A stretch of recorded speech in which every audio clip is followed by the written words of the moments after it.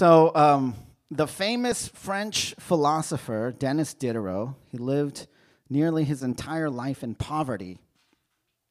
But that all changed in 1765. Diderot was 52 years old, and his daughter was about to be married.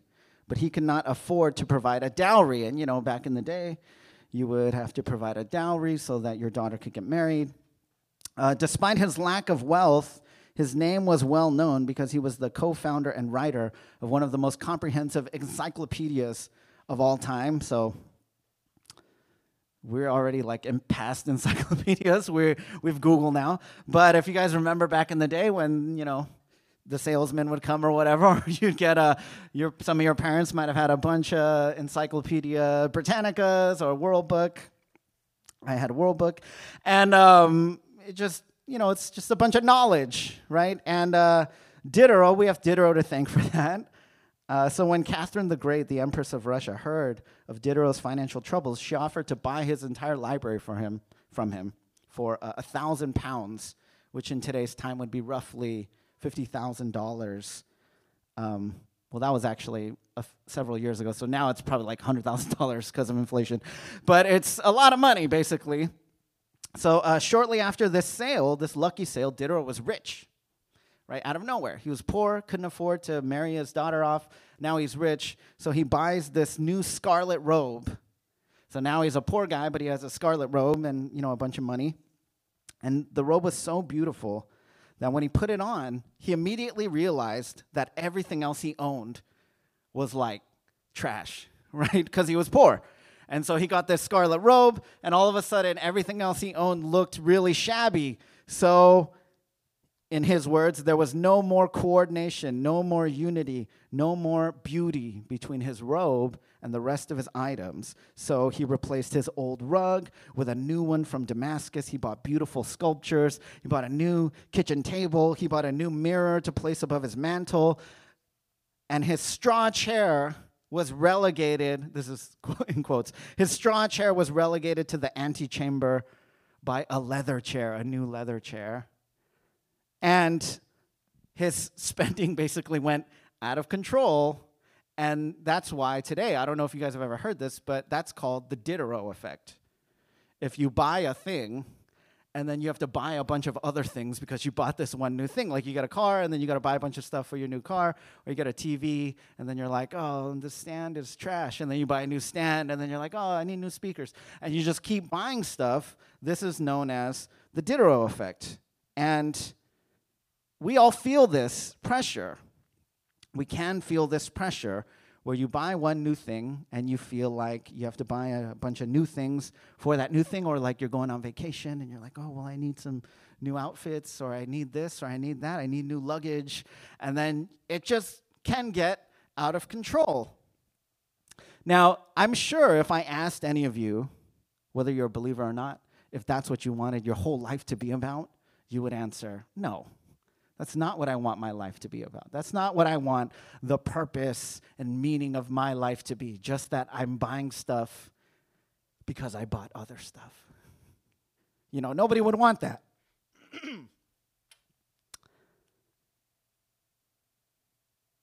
Jean-Jacques Rousseau, there's a bunch of French guys, but he's also from the 18th century. He said this regarding this. He said, since these conveniences, by becoming habitual, had almost entirely ceased to be enjoyable, and at the same time degenerated into true needs, it became much more cruel to be deprived of them than to possess them was sweet, and men were unhappy to lose them without being happy to possess them.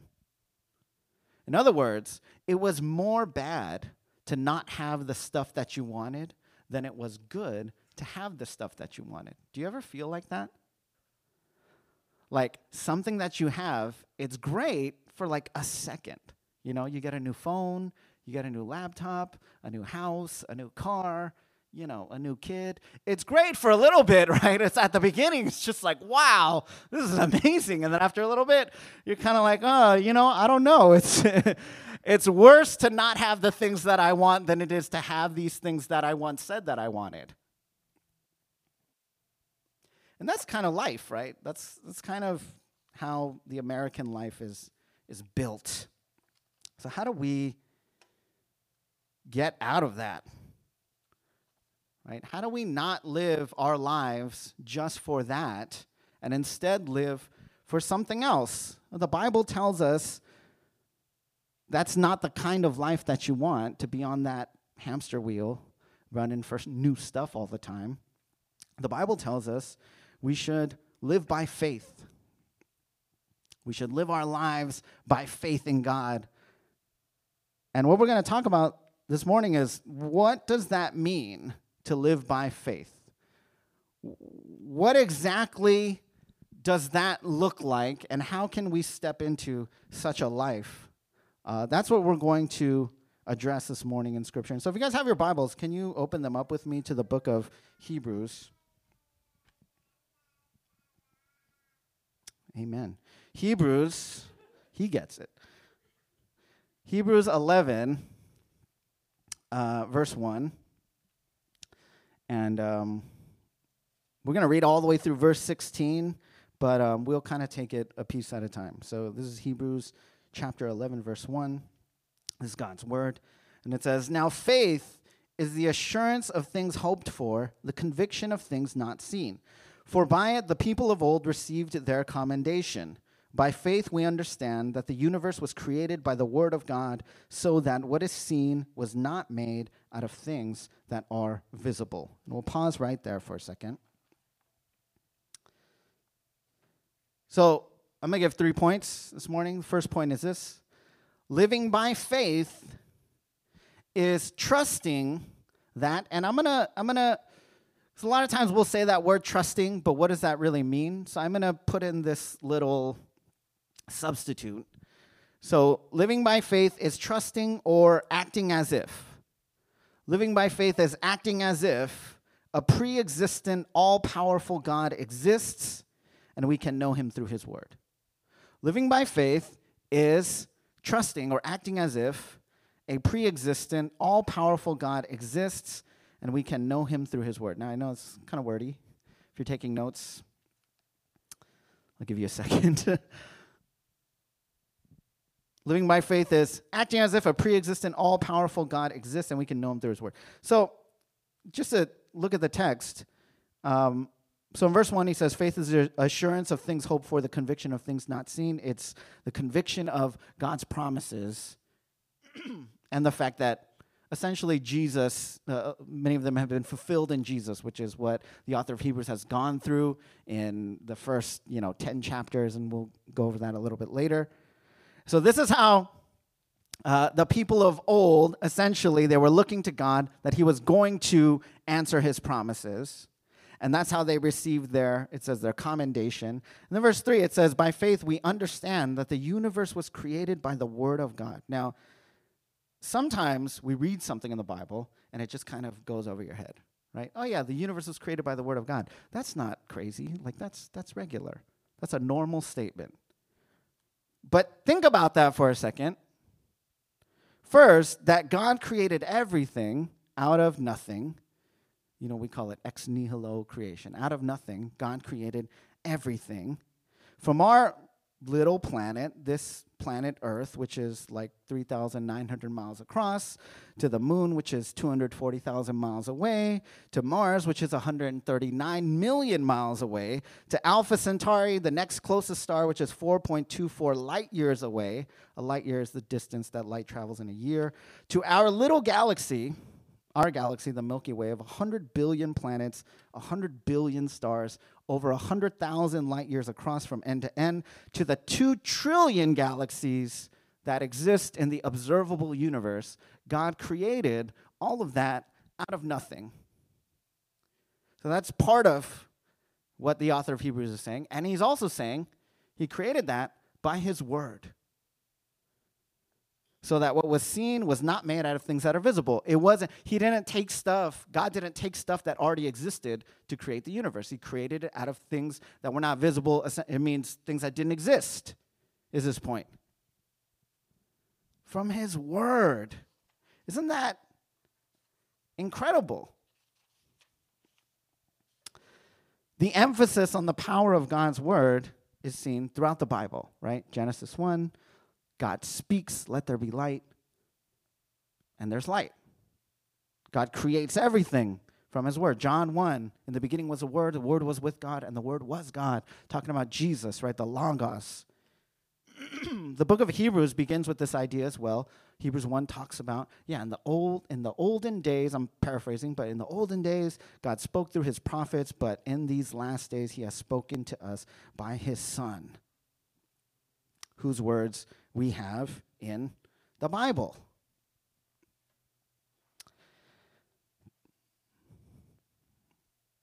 Why is it important that we understand this?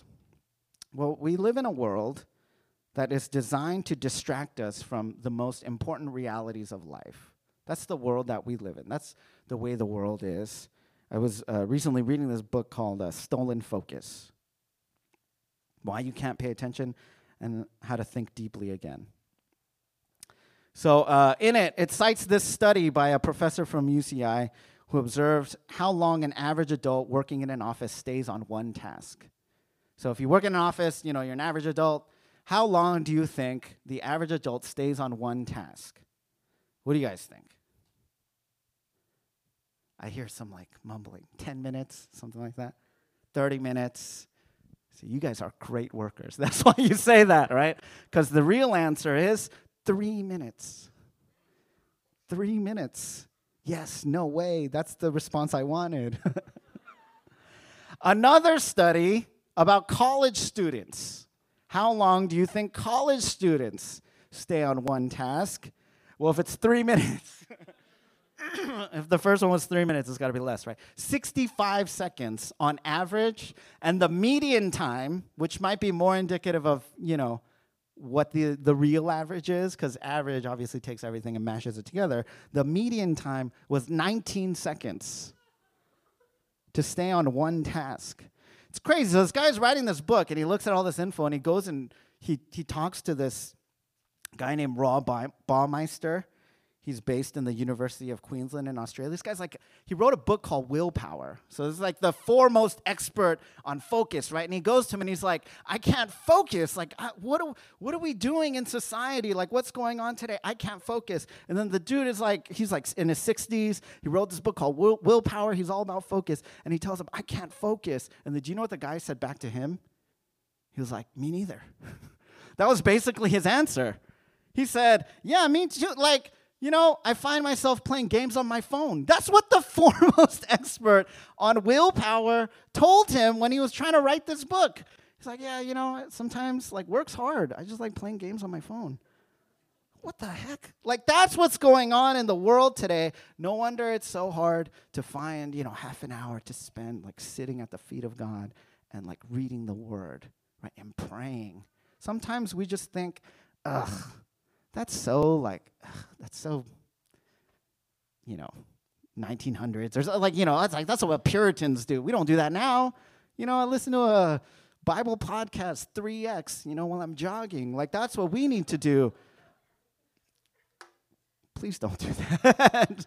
You cannot absorb anything, right? You got to sit at the feet of God and understand that the God who created the world out of nothing did it by his word.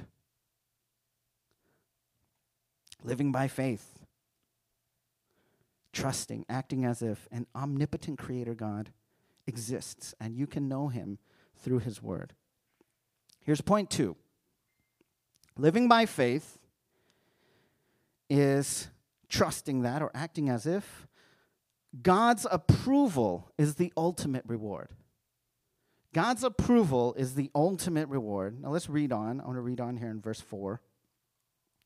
So verse 4, it says, by faith Abel offered to God a more acceptable sacrifice than Cain, through which he was commended as righteous, God commending him by accepting his gifts. And through his faith, though he died, he still speaks. Verse 5, by faith Enoch was taken up so that he should not see death, and he was not found because God had taken him. Now, before he was taken, he was commended as having pleased God. Verse 6, and without faith it is impossible to please him, for whoever would draw near to God must believe that he exists and that he rewards those who seek him. Verse 7, by faith Noah, being warned by God concerning events as yet unseen, in reverent fear constructed an ark for the saving of his household. By this he condemned the world and became an heir of the righteousness that comes by faith. So right here, there's 3 people mentioned. There's Abel, there's Enoch, and there's Noah. Right now, Abel, of course, Genesis 4, Cain and Abel. Abel is kind of the good son. Cain is the bad son.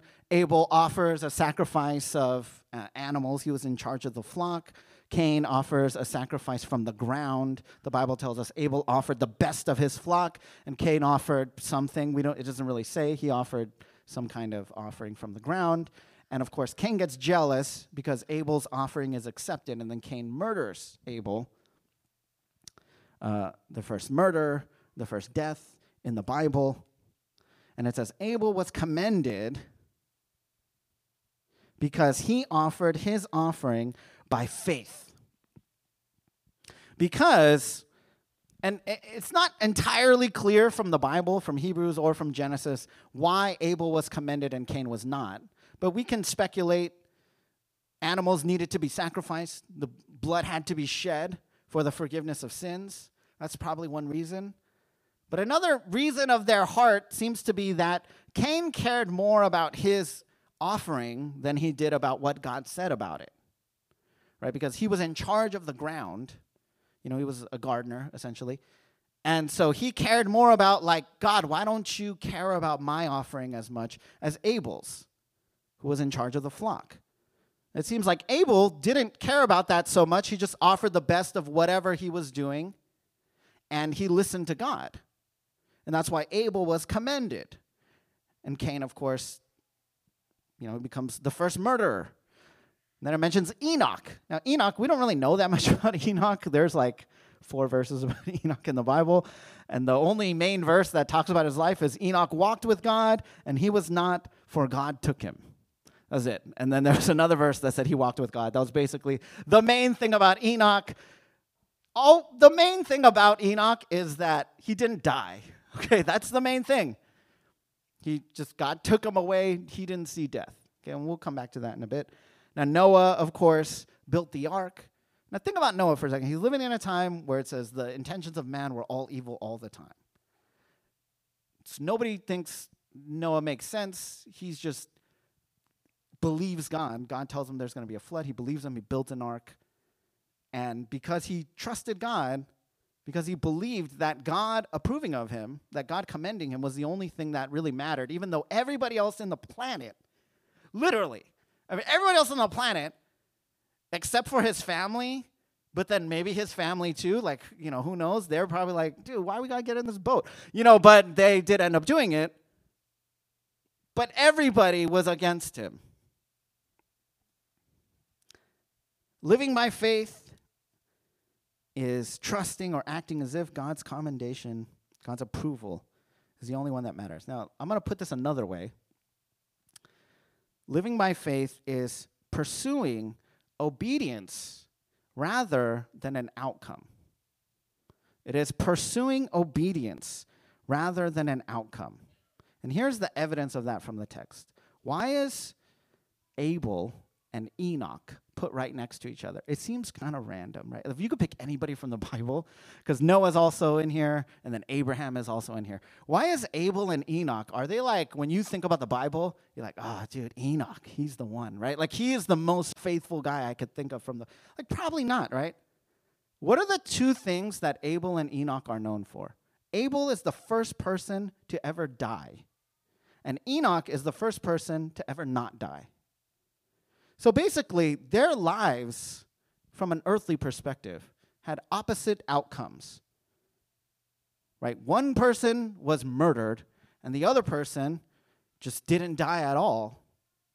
And yet here they are commended side by side for their faith.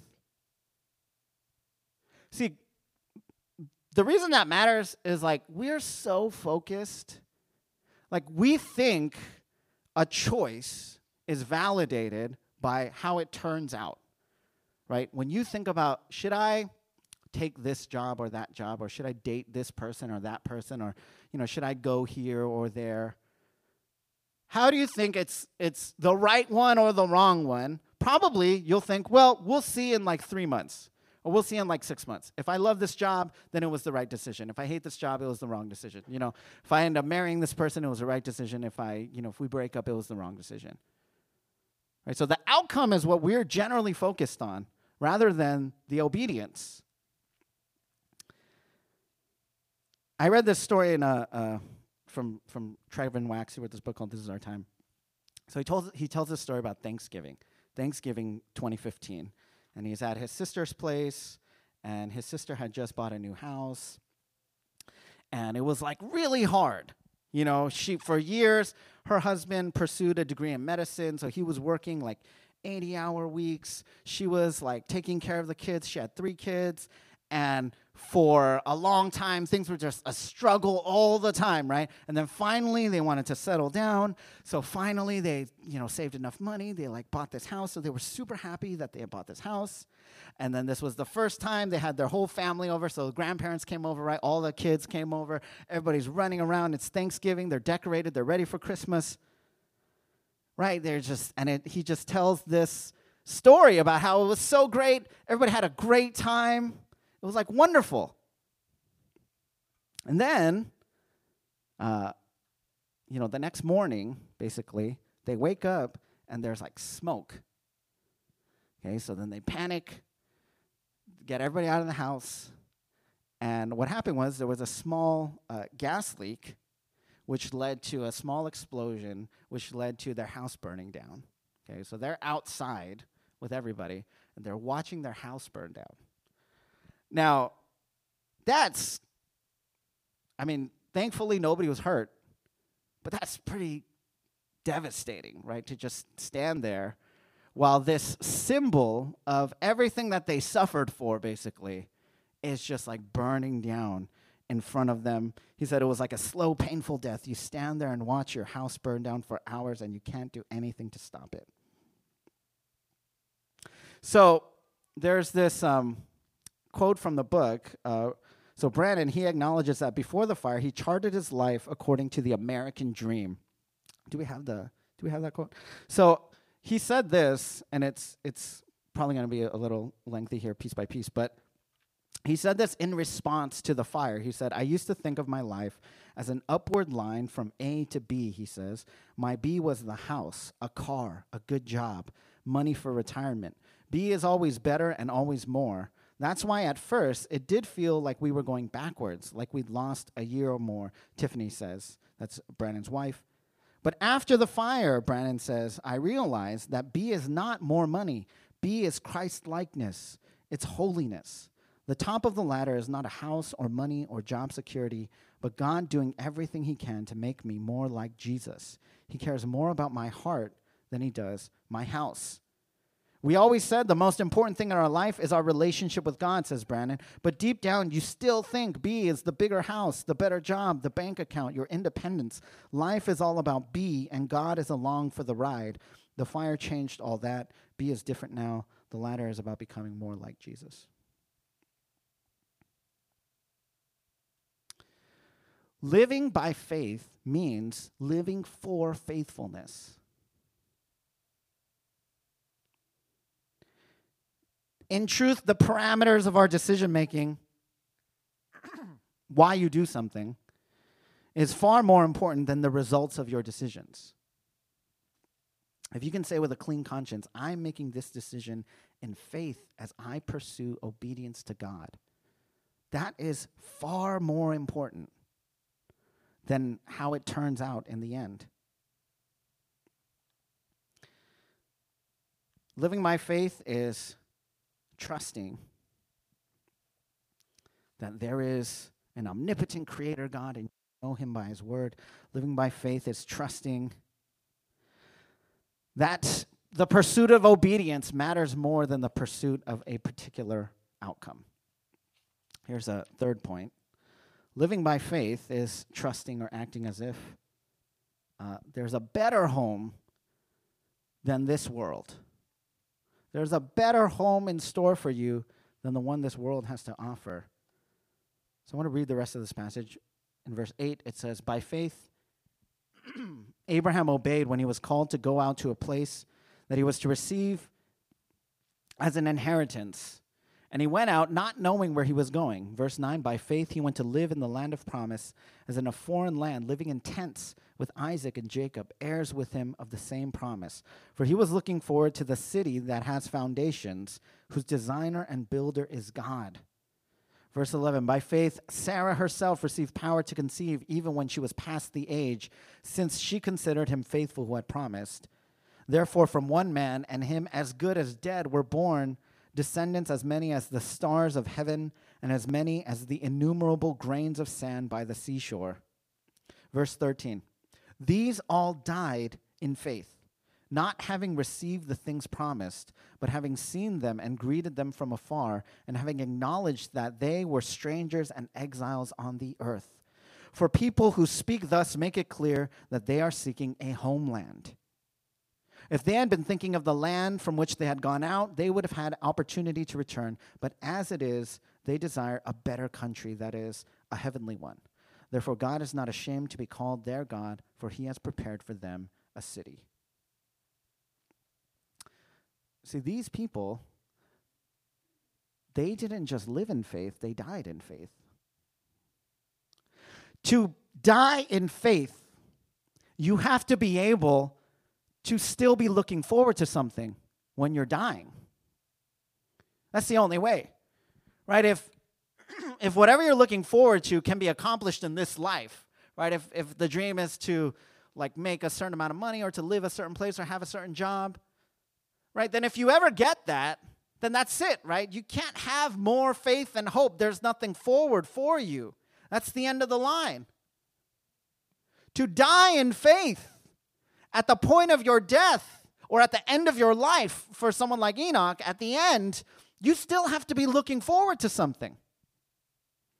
What's crazy about this passage about faith is that what the author of Hebrews says is none of these people received what they were promised in their life. It says Abraham lived in tents his whole life. He rented for his whole life, right? He never owned. Never had a mortgage, right? Just like living, going to tent, like wandering around with his kids, his family.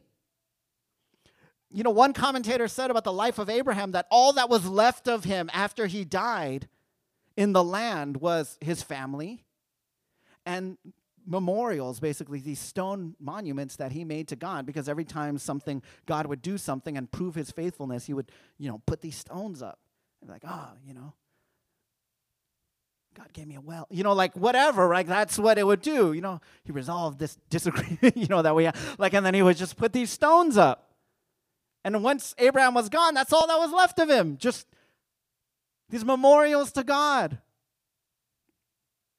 Sarah was barren. She conceived at the age of 90 by faith. Living by faith means never trying to make this place our permanent home. Like during the pandemic, I would, it's like everything's shut down. At the beginning, everything's shut down. I'm home, right? Like church is on pause. I mean, we're doing remote, but it's like nobody's there. I'm just in front of a camera and stuff like that. So I got bored, all the ministries shut down. I'm with my kids all day, doing school from home, and that was just a nightmare. And I want to, decompress, and I don't know, I'm not really into that much. I would love to have gone to play basketball or something because I love that. But, nobody was doing that, so I'm just at home. And then you're at home so much, I started, just looking at, Zillow. You ever do that? I'm just on Zillow. I'm on my phone. And I'm like, Zillow or Redfin, I'm just scrolling through. It's great to get that house. Just looking at it. How many bedrooms? It's I can't afford any of these houses, but who cares? Just looking at, I don't like that. I don't like that backyard. And I'm just scrolling through, looking at stuff, imagining in my head, oh, this would be cool to, put a little pool in there, do this, do that. It's weird, but that just became a thing that I did, and praise God that the biblical reality would set in, and I would remember, there's no perfect home. There's no perfect car. There's no perfect laptop or pair of jeans or shoes or perfect person, perfect leader, perfect parent or spouse or child or friend or church. There is no perfect. The home that your heart longs for is not this one. It's not the one that's here. Your house and your family and your vision and your work will always here remain unfinished. And that's a great thing to know. That's a great thing to know, because then you can stop obsessing about it. You can stop thinking, oh, this has to be perfect and that has to be perfect. The fullness of home still awaits us, will greet us one day. Jesus' final commendation, when everything that we've endured in this life, all the sufferings, you'll know for sure that it wasn't for nothing. It wasn't without purpose. Every unknown good deed will be revealed and rewarded. Every injustice against you or against anyone will be made right. And because of the completed work of Jesus, every sin will be forgiven. Right? Every guilt, every shame, every pain, every hurt, every scar will be made well. And when that's where your heart is, the Bible tells us, like, where your treasure is, that's where your heart is, right? When you treasure that, when that's what you desire, when that's where you invest, when that's where you put all of your energy and your faith and your hope, then you start to bring that home here. That hope here, and we start to build that here.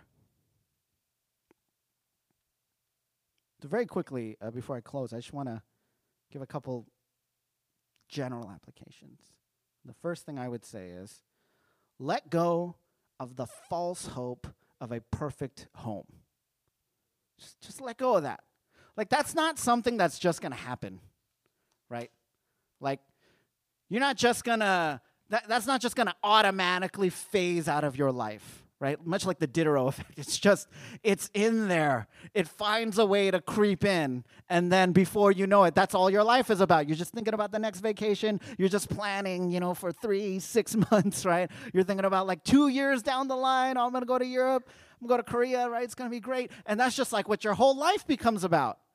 And the thing is, when you're doing that, you just can't pay attention to what's happening right in front of you. You just can't. You just become blind to people's suffering. You just become blind to people's needs. You're so focused on that. You got to actively, to let go of that hope. And I'm not saying, by the way, I'm not saying it's wrong to go on vacation. I'm not saying it's wrong to have a phone or say, I got a phone, I went on vacation. These aren't terrible things, but that can't be the heart of your hope. Right? And for it not to be, you have to have an ongoing, active confession and renunciation of that kind of life. You just say, you know what, guys? I do feel man, this is becoming a little too important to me. This is becoming my point B. This is becoming the thing that I care about, the thing that I think is my next step in life. Right? You got to be in a discipleship group, and you just got to share honestly and just say, this is, and I don't want that. I want to be able to have all my faith, all my hope in Christ. And that is the second thing, right? Set your hope in Christ. A little bit after this, Hebrews 12. You don't have to turn there. I'm just going to read it. It says, therefore, since we are surrounded by so great a cloud of witnesses, let us also lay aside every weight and sin which clings so closely, and let us run with endurance the race that is set before us, looking to Jesus, the founder and perfecter of our faith, who for the joy that was set before him endured the cross, despising the shame, and is seated at the right hand of the throne of God. And the encouragement, so the book of Hebrews is all about how Jesus is better. He is superior. He's better than the prophets. He's better than the angels. He's better than Moses, better than Melchizedek, better than the old priesthood. He is a better power, a better faith, a better hope than anything that has ever been offered before. And for some of us, saying, hey, let go of the false hope of a perfect home, that might be easy for you, because right now you just feel like things are very far from perfect. Things aren't good. things are tough. And if that is the case, let me just assure you that hope in Christ is better because Christ is better. He is superior. He knew what it was to be humbled, to be rejected, to be lonely, to be betrayed, to be weak, to be falsely accused, to love without being loved in return, to suffer, to die. And God the Father turned all of that pain and that loneliness and that betrayal, that false accusation and conviction and that torture and his death, God turned all of that to good. In fact, the greatest good ever in human history came out of all of that pain.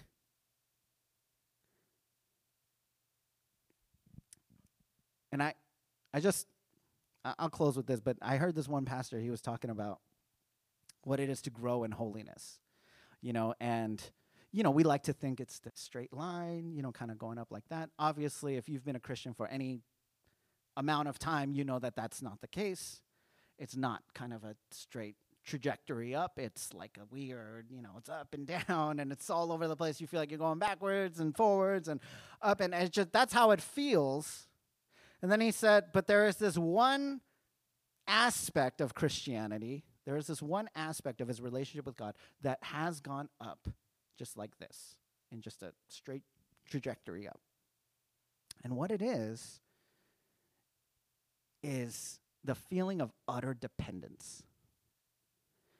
It is knowing that unless my salvation is wholly dependent on Jesus, then there's no way I could ever be saved.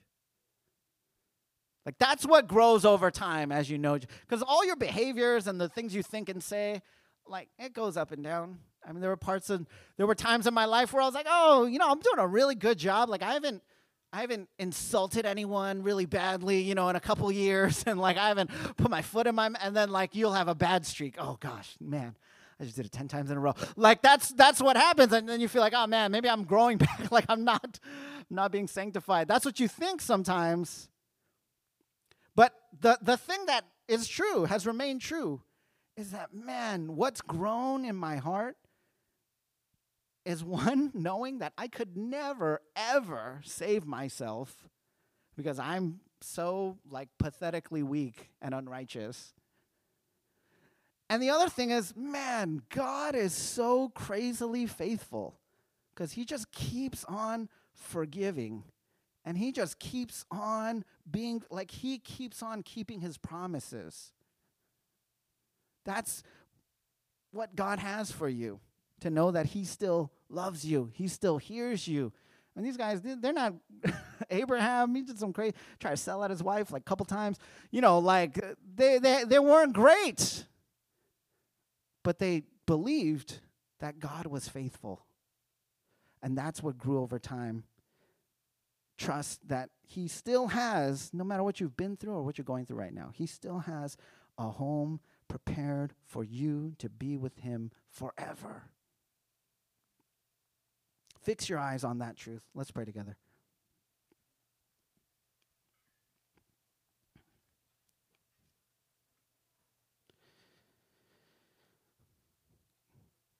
God, we thank you so much.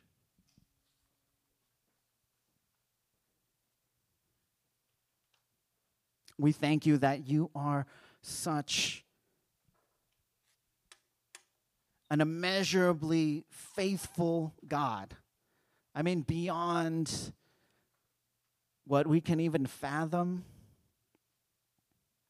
We thank you that the sacrifice of Christ, because you are faithful to your promises, God, it is more than enough to cover over all of our sin, all of our pain, all of our shame, God, all of our hurt. And I know it doesn't, for many in this room, it may not feel like that. Sometimes it may not feel like that right now. But I pray, God, that you would remind us that it is nevertheless true. I pray, God, that you would give us even the experience of your special grace as you comfort us, as you draw a life of faith out of us, God, as you save us from the foolishness and the monotony and the suffering of living for this world as if that's all there is. God, you have an infinitely better home prepared for us with you forever. God, would you allow us to actively renounce this world as home and to actively hope and trust in the one that you have for us. We entrust it to you. We thank you, God. We love you. In Jesus' name we pray. Amen.